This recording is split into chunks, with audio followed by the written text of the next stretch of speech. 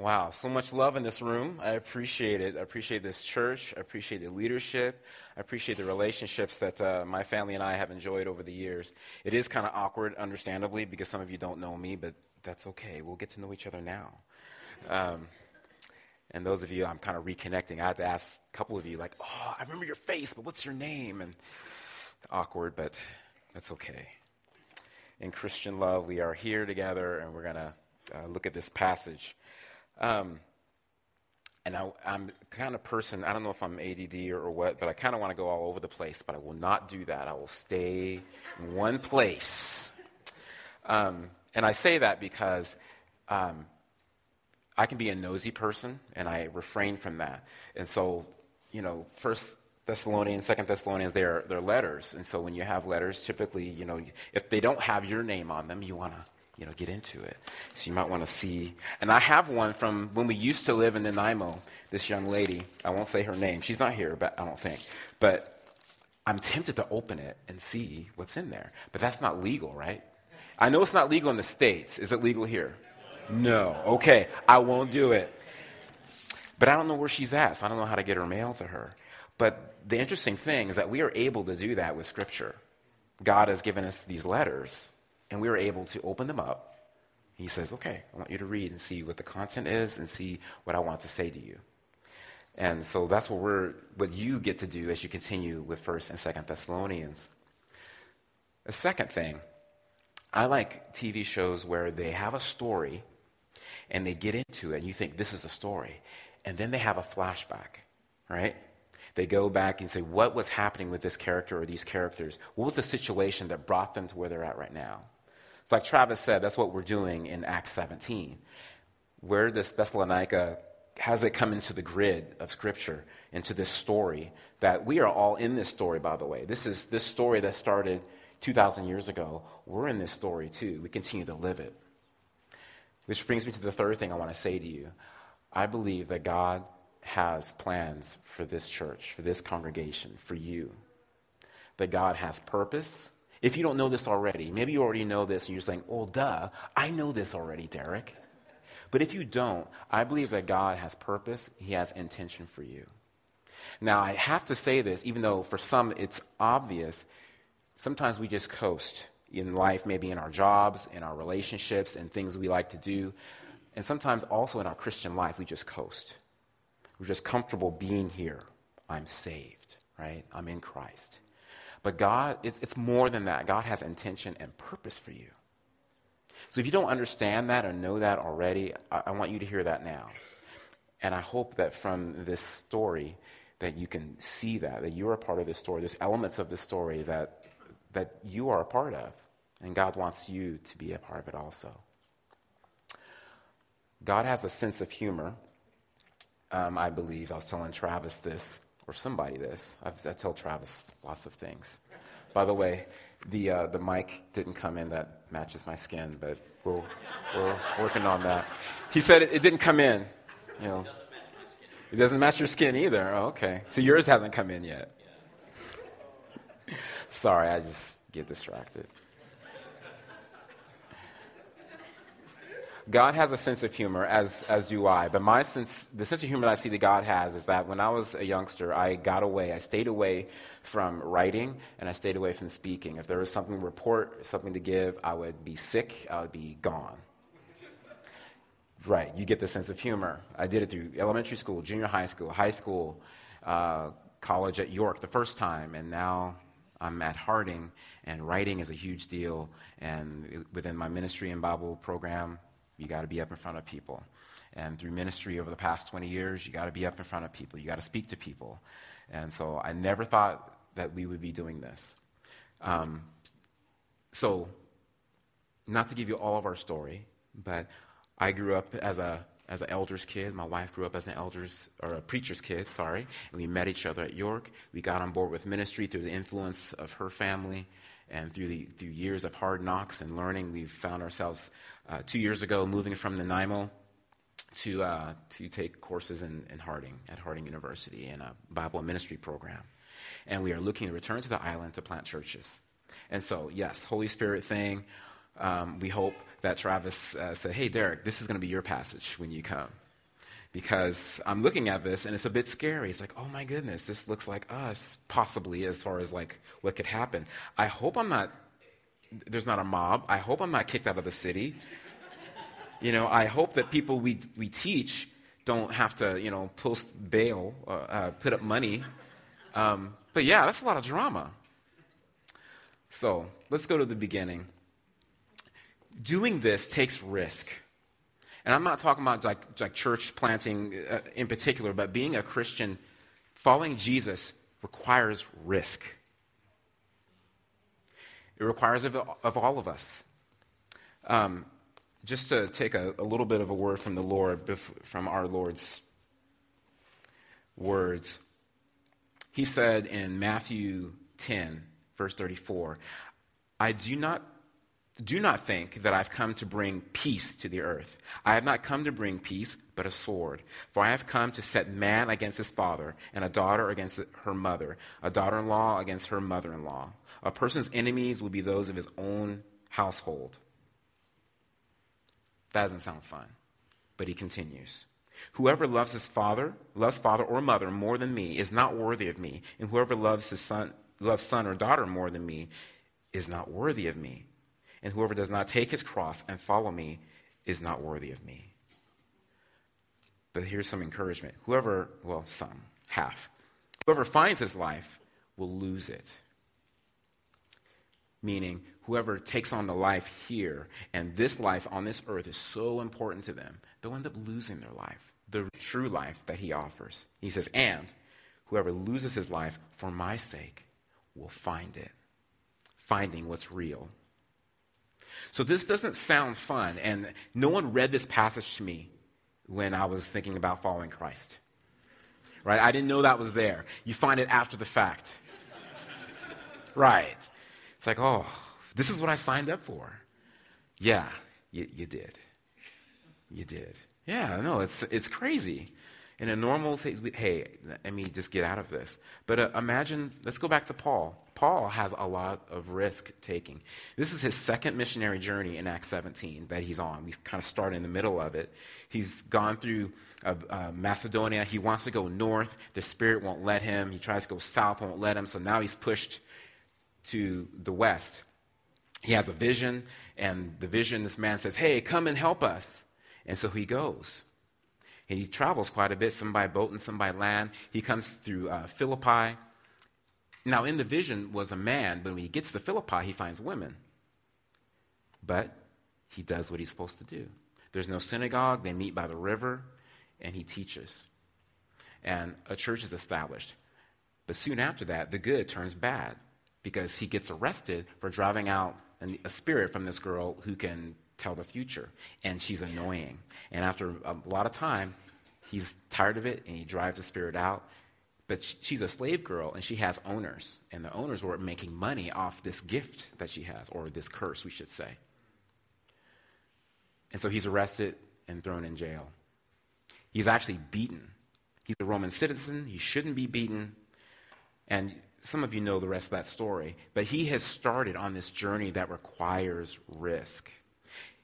And he travels. They skip 2 towns, Amphipolis and Apollonia, probably because there's no synagogue.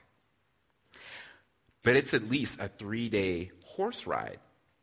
So think about Paul and Silas. They've been beaten. They probably have open wounds, and they're on horseback traveling after they have been released eventually. They're traveling to the next town. And what do? It starts off, after they've gone through those towns, it says, where there was, in Thessalonica, where there was a synagogue for the Jews. So they start all over again. They go to this place. So there's a couple things to look at. Paul is proclaiming. They're proclaiming who? They're proclaiming Jesus. The core of his message is Christ.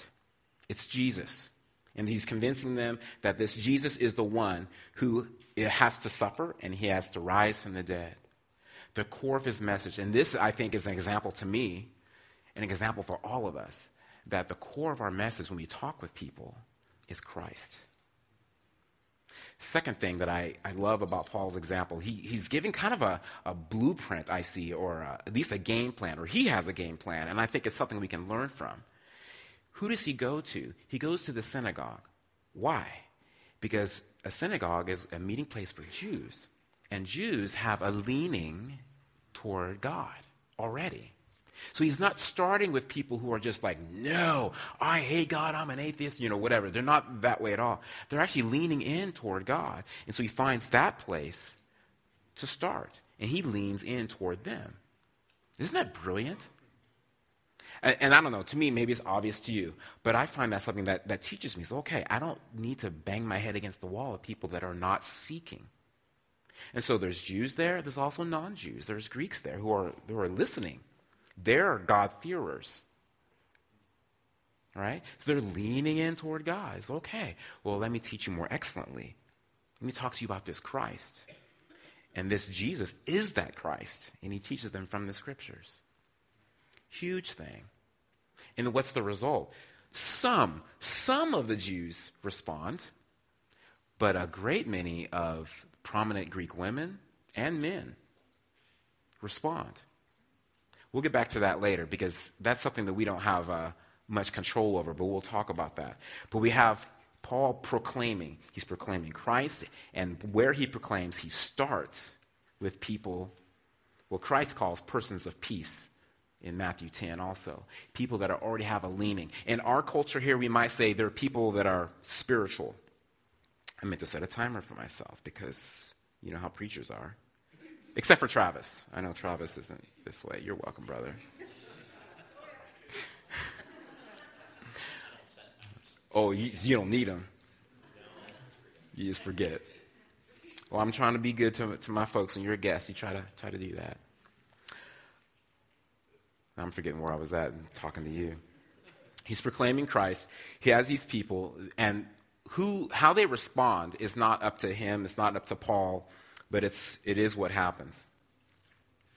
How people can respond, but how they respond is not up to us, and that is something that Paul is not concerned with. His concern is to teach Christ. The next thing is there's persecution, and this is the part that I don't like. The first little glimmer of persecution when I first came to Nanaimo that I remember, it was our first year, and it was Halloween, and we were getting to know the neighbors. And we said, okay, our kids are running around. They want to dress up and get candy, get some sweets and get all chucked up so they can stay up all night. And we had some neighbors across the street that had some children about the same age. Like, okay, great, this is a great opportunity just to get to know folks. And I went up to this lady, and my wife was in university at that time still, and asked, well, what do you do? Oh, I'm a student, and I'm going to university. Oh, for what for? For art? Oh, wonderful, nice. And they talk about that for a little bit. What do you do? Oh, I'm a preacher at the local Church of Christ. Oh. Cut off the conversation. I don't know how many of you have experienced that, but Christ, God, the church, not very popular here. Have you experienced that at all? Yes? No? Maybe?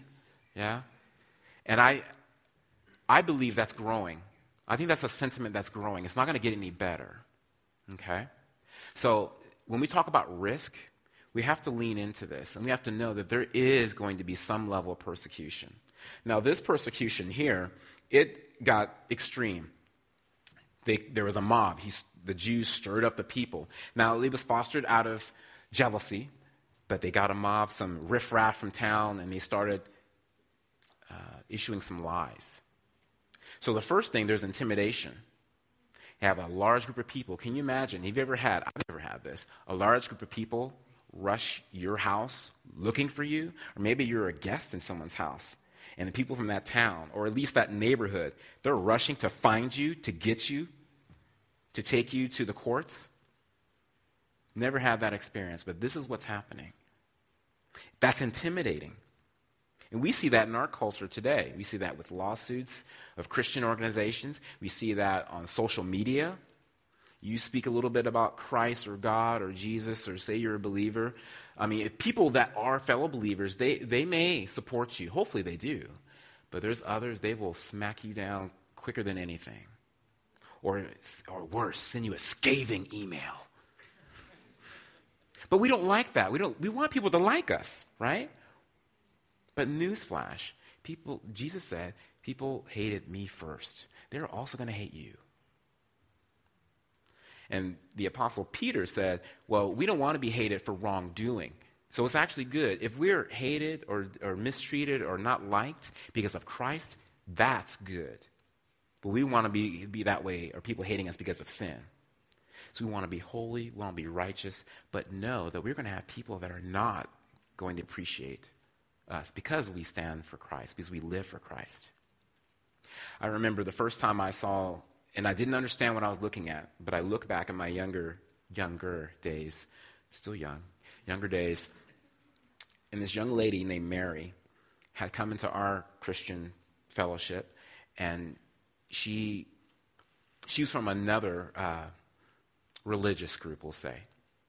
But she began to hear the word, she began to fall in love with Christ, and she began to see that our group was doing the best that we could to live as Christ. Now, she was young, and she was still at home. And she was telling her parents one day that she is going to give her life to Christ. She's going to fully commit to him and walk before him, walk with him. And her parents said to her, if you do that, you are no longer our daughter. Now, I flash forward as a father, and years later, I'm married on this side of marriage and family. I'm like, how could a parent do that? I could not do that. That would be horrible. But they felt staunchly ready. And you know what? They weren't just ready. They did it. I know just a little bit. Mary, there was another family that had an extra room in their home, and thank God they did, and they invited her in, and so she had some place to stay for a while anyway. But I don't know what happened to Mary. I don't know if she continued to be faithful. I don't know if she turned back. I don't know if she reconciled with her parents. But this is real. And there's worse, of course, happening in the world. But in our context in the West, I believe these things are going to get worse. Now, I'm not trying to be a downer on our great time in lifting up the Lord's name, but we need to understand this, that we're not here for a party. We're not here to be liked, because we're not going to be. There are going to be people that will, and we'll talk about that here next. This persecution, so there was intimidation, there was also lies. The lie was that they were saying that there was a king, Jesus, and they were being accused of sedition, going against Caesar. And Caesar was as good as God. So anyone that speaks against Caesar or says there's another king, you're in trouble. You're against the state. You're an enemy of the state. And the magistrates, the leaders of Thessalonica, they didn't like it. They're a favorite city. They're very wealthy. Things are going on. They're going well there. They're a city that's not like the other Roman cities. They are able to still be Greek, but be a part of the Greek or the Roman Empire. So they have a special place, and they don't want to lose it with a riot, with a king, with an uprising in their city. But it's a lie. So that's another thing to remember. Things people will say about you may not be true. And you're going to have to deal with that. I'm going to have to deal with that. And we have to be ready for this. And I'm sorry if I'm bursting anyone's bubble, thinking, hey, no, Christian life, peace, chicken grease, it's supposed to be just good in the Christian life. I'm supposed to be rich and things get better, I get healthier. But no, there's going to be sickness, there's going to be broken relationships, there's going to be things like, and some of you are dealing with that right now. I remember last year there were some things going on when we visited. There's stuff happening all the time. But it's Christ who remains the same. And that's what we need to remember. So persecution. The last thing is a little bit further in the passage, but it's perseverance. Continuing on in the passage, there's verse 10. Now, they let Jason go. Jason, by the way, was mentioned 4 times. So we don't want to forget about Jason. We'll talk about him in just a second. Jason was taken because they couldn't find Paul. And some of the other brothers and sisters were too. And they made them pay some money so that, basically a promise. Promise us that there'll be no more rioting. Sounds like the States, right? There'll be no more rioting, and we'll let you go. Now, if there was another problem, they would keep their money or take their property. That was the consequence of that. But they let them go. And in verse 10, the brothers immediately sent Paul and Silas away by night to Berea. And when they arrived, they went to the Jewish synagogue. Again? You go to the next town and you do this again? Paul, Silas, you guys are glutton for punishment. What I want to highlight here is that Paul and Silas, they have a view for the kingdom of God. That has to be it. They don't want to be beaten. I don't know if their scars from Philippi have healed yet. But they had been here at least 3 weeks in Thessalonica. Some scholars think it's longer. But they've been there for some time. It's probably longer because the church in Philippi, we find out later, had sent Paul some support while he was there. So it's like 3 weeks? How did they know he needed some money to continue and work? And yeah, he started to work on his own as a tent maker. So he probably was there for a while, long enough for Jason and the others to get to know him.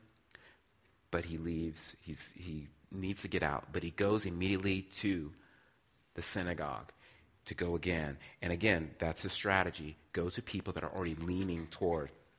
Now what happens? These Jews were more noble than those in Thessalonica. They received the word with all eagerness, examining the scripture daily to see if these things were so. It reminds me of the parable of the sower in Mark 4. Remember that parable? Some was sown, which is the word of God, sown on the rock. Some on the path. Some on the rock. Some among the weeds, and some on the good soil. And they all had different results, right? And I think that's the way it is. We have to remember that about people. People have different results, and we are not in charge of those results. So we find here in Berea, these Jews were noble, meaning they were eager to hear what Paul had to say. They didn't take him at his word, but they searched the scriptures to see if what he was saying about Jesus needing to suffer were true. And when they found it was, they ate it up. They said, yes, this is what we want. So look at the result. Many of them, therefore, believed, with not a few Greek women of high standing as well as men. But the Jews from Thessalonica learned that the word of God was proclaimed by Paul in Berea also. They came there too, agitating and stirring up the crowds. So when it comes to persistence, the believers in Berea, these Jews and the Greeks, they were persistent. They studied. They looked to see if they were true. But also the adversaries, the troublemakers, they were also persistent. We have to understand that. I think that's something we cannot discount.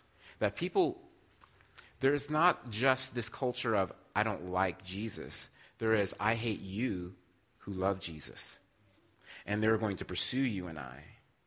Now, I'm not saying that so we can be up in arms and fight against them. But you need to know that we're going to be pursued by some. But I love the persistence of Paul. Their brothers immediately sent Paul away off by the sea. But Silas and Timothy remained there. Those who conducted Paul brought him as far as Athens, and after receiving a commandment for Silas and Timothy to come to him as soon as possible, they departed. Verse 16, just a little bit more. Now, while Paul was waiting for them, so now he's in Athens by himself. What does he do? While in Athens, his spirit was provoked within him when he saw that the city was full of idols. So he reasoned in the synagogue with the Jews, and on it goes. Do you get his fervor, his persistence? He's not quitting, even though he's been beaten. Even though he's been embarrassed. By the way, when he was beaten, he and Silas were beaten while naked. Because it says in chapter 16 that they stripped them. So it wasn't just a beating to be punished for what they did. It was also shaming. Have you seen that in our culture? Let's not just persecute you, say things against you. I want to shame you. So we have to know that this is, Ephesians 6, our fight is not against flesh and blood, right? It's against the principalities of this dark world. There are things behind the people. It's not against people. There are powers behind people. And so it will be persistent. Therefore, we must be persistent, like Paul. So I used to think missionaries were those who went to far off countries, go to Africa, go to Asia, go to South America, and they leave. I see us all as missionaries because we are all in a context where we have to leave kind of the safety of our own, who we are, our own home, if you will, and enter into a workplace, into a school, into a club, into a group of people who don't think the way you do. So this persistence is really needed by all of us because Christ calls us all to make disciples. And this persistence, this insistence to do this is so important and so real. I want to go back to one thing. The Bereans. That was good news. A lot of them responded. It was a good thing before the mob started. But here's something that I've learned in hitting my head against the wall. And again, forgive me. This may be really elementary to you, but it's something that took me a while to get. The fact that when you deal with people, as a disciple maker, when you're dealing with people or groups, there is 3 parts to that process. There is God's part, your part, their part. You understand that? God's part, their part, or your part, their part. God's part is to, by his Spirit, to help them to open up and understand. His part is to reveal. His role is to convict, right? And these are things, among others, that I can't do. There are things that the other person or people, they can't do. There are some things only I can do. I can open my mouth. I can serve. There's things that I am to do that only I am to do. And then there's only things they can do. They have to accept. They have to hear. They have to understand, right? But where I used to get in trouble is where I call getting into someone else's yard. You ever have someone climb over the fence into your yard? You don't like it, right? I don't. I remember when we used to live in the Nanaimo, there's this guy who every morning would walk his dog, and his dog would come and sniff our grass and want to do his business in our grass. And the guy would let him. And I was just mad. Why are you doing that? He would turn our grass all brown. It would kill the grass. But he kept doing that. Stay in your yard. As Christians, we need to stay in our yard. We need to let God do his part. I can't do God's work, and I used to try to do God's work. I mean, do what God's role, his work for him. Try to convict them. Maybe even guilt them. Right? To make them convinced. And then I try to do other people's part. You understand, and try to do things that only they can do. And what happened was, I took on a lot of the stressors that God was supposed to be taking, or the person was supposed to be taking. I need to stay in my yard. And I think that's what happens, that's what the difference is between some of the people in Thessalonica and some of those in Berea. It was different. But Paul had no say over how people would respond. Now for me, this may be elementary, but it's freeing. I serve, I speak, I do my best, and I leave the rest between them and God. They have to make the connection. And I think this is why Paul, and I'm not saying that he's not fearful, that he's not nervous. He talks about that when he's meeting even Christians that he knows. He came to them, was at Corinth, with fear and trembling. So those emotions are there, but he had the vision of God and his kingdom in his mind, so much so that he was able to push out those things that said, oh, I don't want to do that. I don't want to take risk. For God's kingdom, in the name of Christ, I will take risk. I will risk for him because he has risked so much for me. Have you thought about lately, one of the songs I can't sing hardly in a fellowship is In Christ Alone. Even thinking about it right now, it gets me in my heart because it goes through the story of what Christ has done for me, what he has risked for me. And so it's good for me to remember it, even though it makes me cry, and sometimes I can't sing it, at least not all the way through, because it's like, I need to risk like that. Amen? I believe God has a vision for you. I believe God has plans for you as a congregation, as a church. What all of that entails, I don't know. Only God knows. Maybe you have a better sense of that. But here's my challenge to you. My challenge to you Oh, I'm not done. I have like 20 more minutes. No, I'm kidding. My challenge to you is this. I don't know, the intimate, deep, dark secrets of your heart, but God does. My challenge to you is to sit with God at some point today. Don't go past today, because by tomorrow you forget a whole bunch of what's happening right now in this moment. But challenge yourself to sit with God, you and him, and think about the things that maybe he is wanting you to be persistent at right now. Maybe something in a relationship right now. Maybe there's a decision you need to make. Maybe there's something happening with someone at work. Maybe someone has asked you a really hard question. You're not sure how to answer it.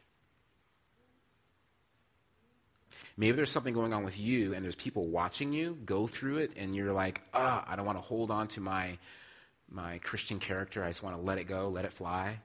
But you have a decision to make. Am I going to persist in walking with Christ even though it's difficult?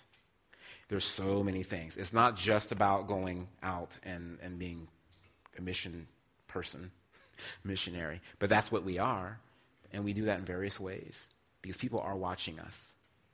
They watch you to see how you're doing. How did you get through that? How did you speak that way when that person spoke so unkindly to you? When they wrote you that scathing email or that Facebook post on that string, how did you maintain? Which I think is a bad way to communicate God's word. That's just my opinion. But when that happens, how do you maintain? And people are going to watch. When you reconcile differences and they go, how did you get through that? They didn't want to reconcile with you. How do you hold on and still walk with God and love them? People are watching. And so sometimes it is through what we say, and a lot of it is also through what we do. And the fact that we live so differently, not just our living lifestyle, but how we deal with each other. Is it different? And I pray that something here has touched you. I'm being challenged. Like I said, God has a sense of humor. I'm back in university again. I was a terrible student. I tried to escape all the time. But now I have to write. I have to do stuff. I have a year and a half left, God willing. Hopefully it's only that, maybe 2 years. But Lord willing, I hope to be here with my wife and a team of people that want to instigate new church, or I should say new believing groups. I don't know how, we don't even know exactly what that's going to look like, but we do have some ideas, but we're following God's leading, and we do have some people that are here on the island already that are interested. We have people in Harding that are interested already. A girl from Norway is like, I've never been to Canada. And it's like, are you guys going to go back? And like, yeah. It's like, you know what? I may want to do that. We've talked to her about what we're going to do, and she's like, I think I might want to do that. So in 2 years, we may have a little Norwegian girl with Coke bottle glasses who may be part of our team. Yeah. So we don't know exactly, but it's coming together and it's forming. But you also have something that's forming too. So you can join us and talk to us about what we're doing, but more than anything today, please think about what it is that God is wanting you to persist at and to pursue and to not quit. Amen. Can I pray for you?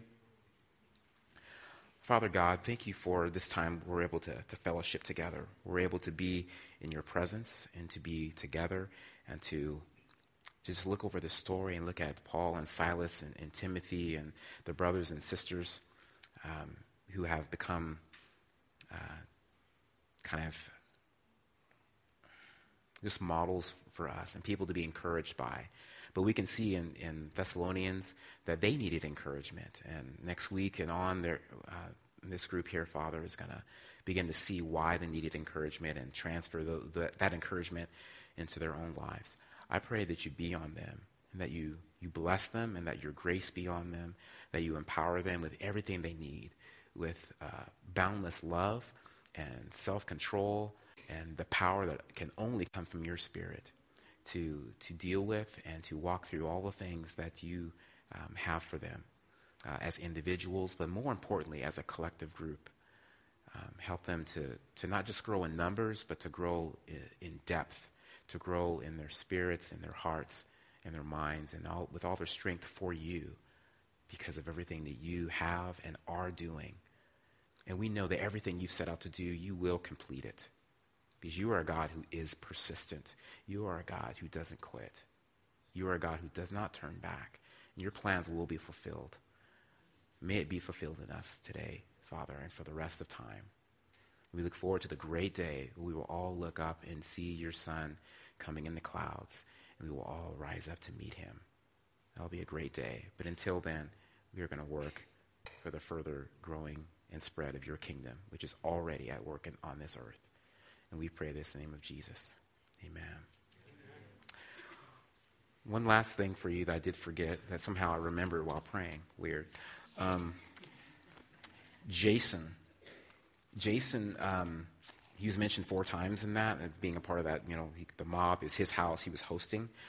It's interesting to me how Paul in Thessalonians, I think in chapter 2, in 1 Thessalonians, he talks about how they suffered also. It's like, you guys are suffering just like your Jewish brothers and sisters, back in Palestine. They have suffered just like you, and you're doing that. And so they're becoming kind of rock stars.